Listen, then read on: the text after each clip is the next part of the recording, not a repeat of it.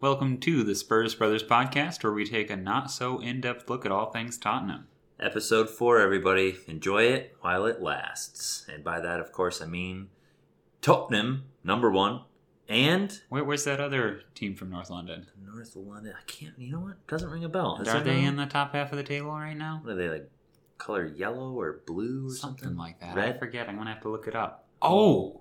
Arsenal. Arsenal. They are Almost in forgot. last place. That's why we forgot about it. Dead last. And we'll enjoy it while it lasts. We've got some team news to go over. We just closed on the transfer deadline day. We'll talk about some ins and outs, maybe some missed opportunities, players that we might have been rumored with. We had 2 games this week. We played against Paços de Ferreira in the Europa Conference League. We saw a wicked game against Watford. We'll take a step into the room for improvement, and we'll look ahead.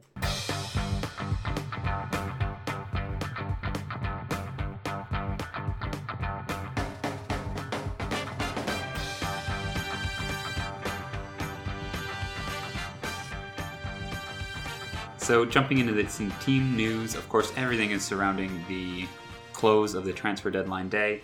And looking at Tottenham, the 2 biggest stories and the 2 biggest questions, we've known for a little while that Harry Kane would be staying, but not as much about one of our other most talented players in Tanguy Ndombele, who, despite weeks of wanting to get out of the team, is going to be around the season at Tottenham Hotspur. Don't go. Hopefully we get to see him play before too long and get reintegrated into the team. He's going to have to earn his spot back, I think, and I'm looking forward to that happening. He really is, absolutely. We also made a big signing on deadline day, bringing in a young Barcelona player. Maybe not the young Barcelona player we had originally thought in a midfielder we were looking at. Instead, bringing in a right back, Emerson Royal, on deadline day. He hadn't played for Barcelona. He had been on loan at Real Betis and was trying to make his way into the Barcelona team until we decided to snap him up. So that seems like it might be a really good deal. We'll have to wait and see. Fingers crossed. In comes one right back, out goes another. In a little bit of a contentious or strange manner, Serge Aurier has left the club despite having 1 year remaining on his contract, and not as a transfer to another team, but just by canceling his contract in mutual agreement with the club. Yeah, contract was terminated, so he's available for a free transfer, beyond this deadline day. He's a free man. We'll see if another club picks him up. Wish him all the best. Yeah, absolutely. He was definitely, I think, the odd man out now that we had an extra right back on the roster. And of course, the other big news that's actually not having to do with the transfer deadline day was after getting past Paços de Ferreira, we are now into the group stage of the Europa Conference League, and we found out who we'll be playing against, and it's not going to be the easiest of groups that we have to get through.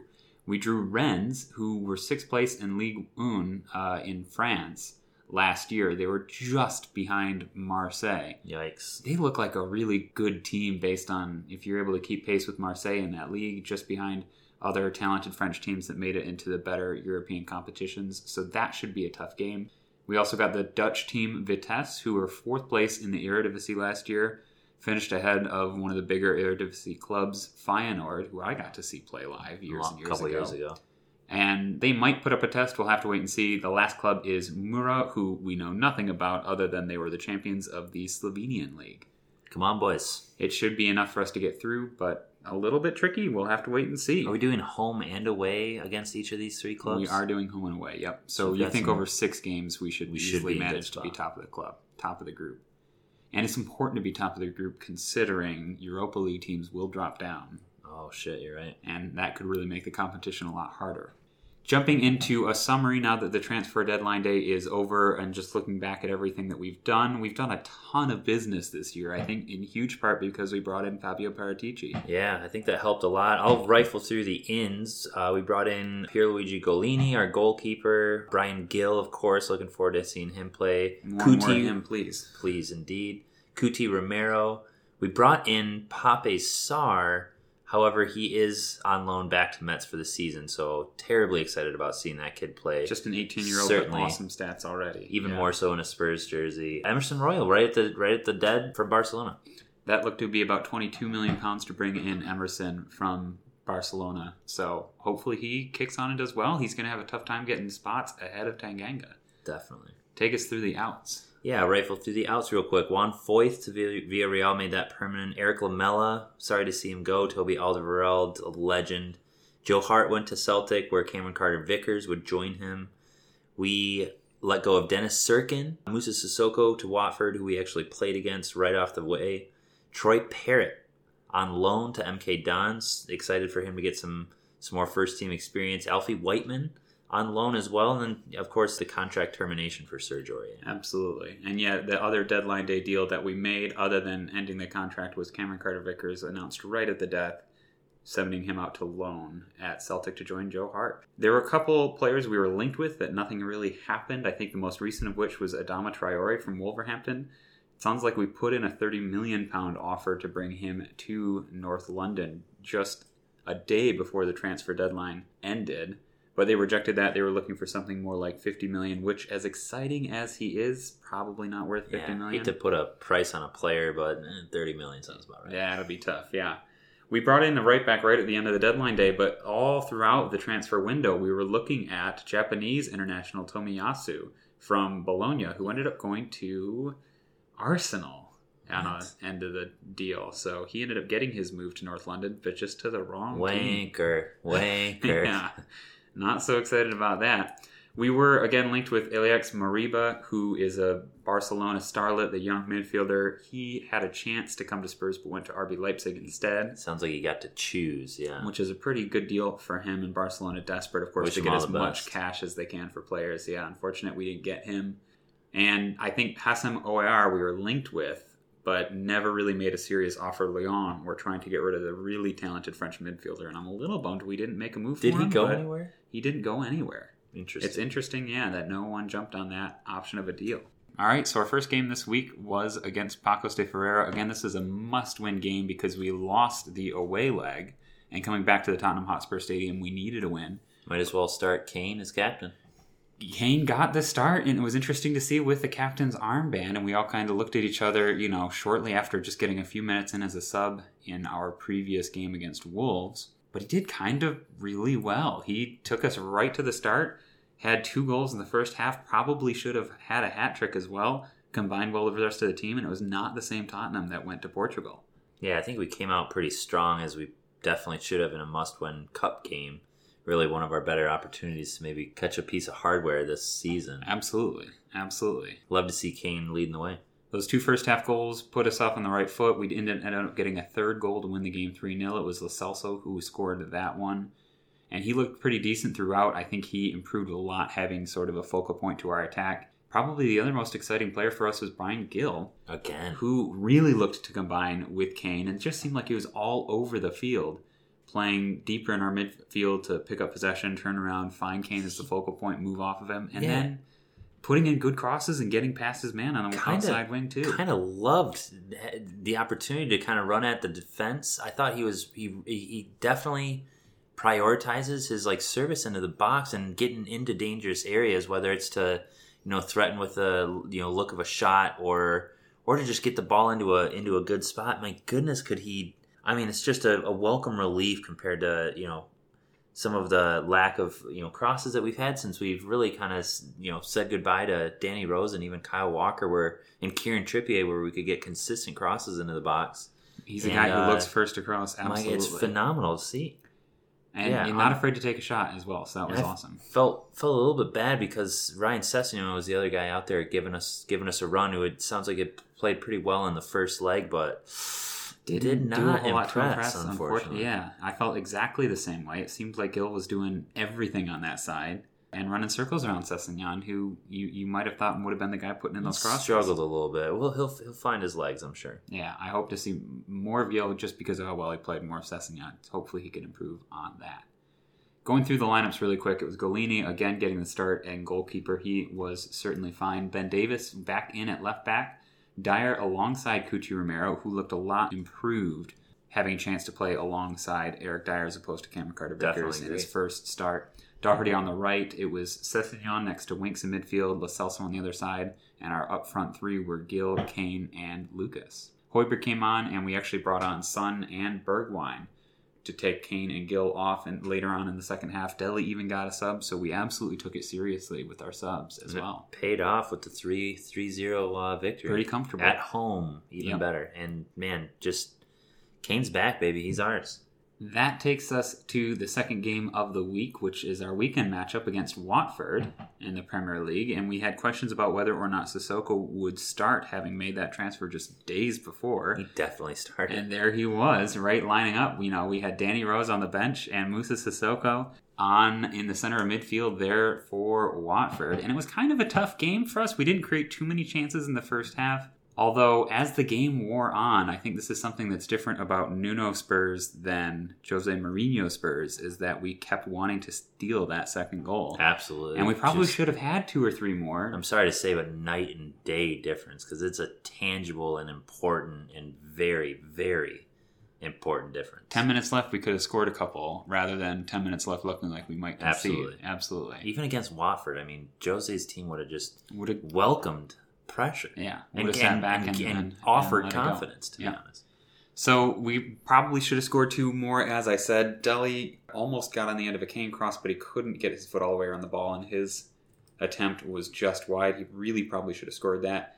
Kane had a chance to get on the end of a Lucas cross, but I think the defender just got a tip on it to get it away from that slight deflection, taking it away from Kane, who certainly would have scored. And Kane actually did get off a shot late on a volley that was right at the goalkeeper off of a corner kick. So again, we were really threatening in the last 10 minutes. And I think unlucky maybe to get our second or third. The goal we did score came right at the end of the first half. We didn't have too many chances in the first half. And on a free kick that Steven Bergwijn earned. I was going to say, it was just another phenomenal run from Stevie B down the left-hand side. Some more of his trickery. A little bit of that magic. I like to see it. Just so gorgeous to see. Touches the ball quicker. Touches ball pass. I think it was Cathcart, their captain, center back for Watford. But, takes a heavy foul. And Stevie B just looking so good on the ball. Better and better and better. I like seeing him taking people on. And that is what got us the free kick. It was Son who lined up to take the free kick. And he put it towards the far post as we had some of our defenders and attackers running in. But nobody got a touch to it. And weirdly, nobody was that close to getting a touch to it. And I think the Watford goalkeeper made an error in not getting behind the ball, thinking that one of our guys was going to touch it past him. And it just kind of floated right into the back of the net. We'll take it. Yeah, definitely a goalkeeper error. But, man, Sonny with another great delivery. And I will say, for the most part, defensively, we looked good because they didn't threaten us too much. There was a scary moment early on when Dyer had to make a headed clearance that Lloris might have had the save. It's kind of an insane clearance because I don't know if Ugo would have even made it over there. I kind of watching it back again, dude. I'm fucking Davidson. It was, it was about, I don't know, 30 seconds into the game, we looked like we were going to score. Kane got brought down and was almost Kane was fouled in the box in the first 30 seconds. So we looked like we were about to score, and then somehow 30 seconds later, it's pure chaos at the back for Spurs. It was a clear pen for Kane. I don't know what I'm watching, to be honest. It probably could have been a foul, maybe shoulder rather than tangent here. In the back. Just blatant pen. I don't know what they were looking at, honestly. Quick tangent here. Fucking speaking of refereeing, Manchester United second tangent with an absolute highway robbery against Wolves, who we just played. I mean, we know they can ball. We struggled against Wolves, and although looking at it, Wolves absolutely dominated the match against Manchester United. Absolute domination. Should have scored a couple of times. I think their closest chance came at the end, and David De Gea made a great save. Was unbelievable. 10 minutes later, they're coming down the other side. Pogba cleats up late tackle on Ruben Neves. Over the ball. High, cleats up. Honestly, it was a 50-50 ball to some degree, but Ruben Neves was always going to get there first. Has every right to get there and clears it. Has a right to go for that ball. And clears it. And just takes an absolute cleat to the shin, just under the shin guard. And referee's standing right there. Doesn't see the contact. If he's not absolutely sure, play on, which they did. Mason Greenwood scores a just banger of a goal. Although I think all of Wolves kind of stopped because it was like, that was a gross challenge. It was a gross challenge. Yellow, easy, possible borderline red, which we saw a arguably easier tackle from Granit Xhaka. It was for sure two-footed, was indeed sent off. Yeah. Xhaka was for sure two-footed. I think Pogba maybe kept 1 foot back. But outside of that, it's a red card. It's just watching it back, VAR, thank you. That's what we have it here for. Call it a penalty. So that you can call it a foul. You can see him nearly clear whip and his obvious finger error. off through his sock. There was contact there. It was blatantly obvious, with how minute they'll get these days. And so everybody's feeling good about it. And then they fucking tell us to go fuck ourselves and 3 points for Manchester United go and win. It's just an pretty... absolute robbery. It's just, they should feel ashamed, especially after Ollie's complaining about the referees letting play go on. It's just it's just pathetic. It's absolutely pathetic. I wish them the worst of luck this season. Ronaldo or no Ronaldo, they have just a horrible attitude, and it was a little frustrating to see right after the Spurs game in that one. Unfortunate. And if you got to feel bad for Wolves, who probably could have deserved more than against us, because they were equally in the game, if not creating as many chances as Spurs did when we played them, and then they absolutely played United off the field, but didn't get the result in the worst way. Not always fair, it is. So we were mostly solid jumping back into the Spurs game against Watford. We do have a few other things to say. Miss you, love you, Danny Rose. His return to the Tottenham Hotspur Stadium. Phenomenal. Even though he didn't get onto the field, he was warming up on the sidelines. And absolute legend. Heard the Tottenham supporters sort of serenade him a little bit, which was awesome to see. See a smile on his face because of that. They were singing his name. It's so cool. Awesome to see. And then Moussa Sissoko had the perfect Moussa Sissoko moment where he made a dangerous run into the field. Spurs defense was retreating. He gets to the edge of the penalty, and you can hear the Watford away fans screaming for him to shoot. And boy, did he. About 3 times the height of the goal. Nowhere near straight out of the song direction. Moussa Sissoko school of shooting. It was the perfect Moussa Sissoko performance. Exactly what you're going to get with him. I really do hope he has a good season with Watford, though, and I'm kind of rooting for Watford. I like that he gets to play with Danny Rose, too.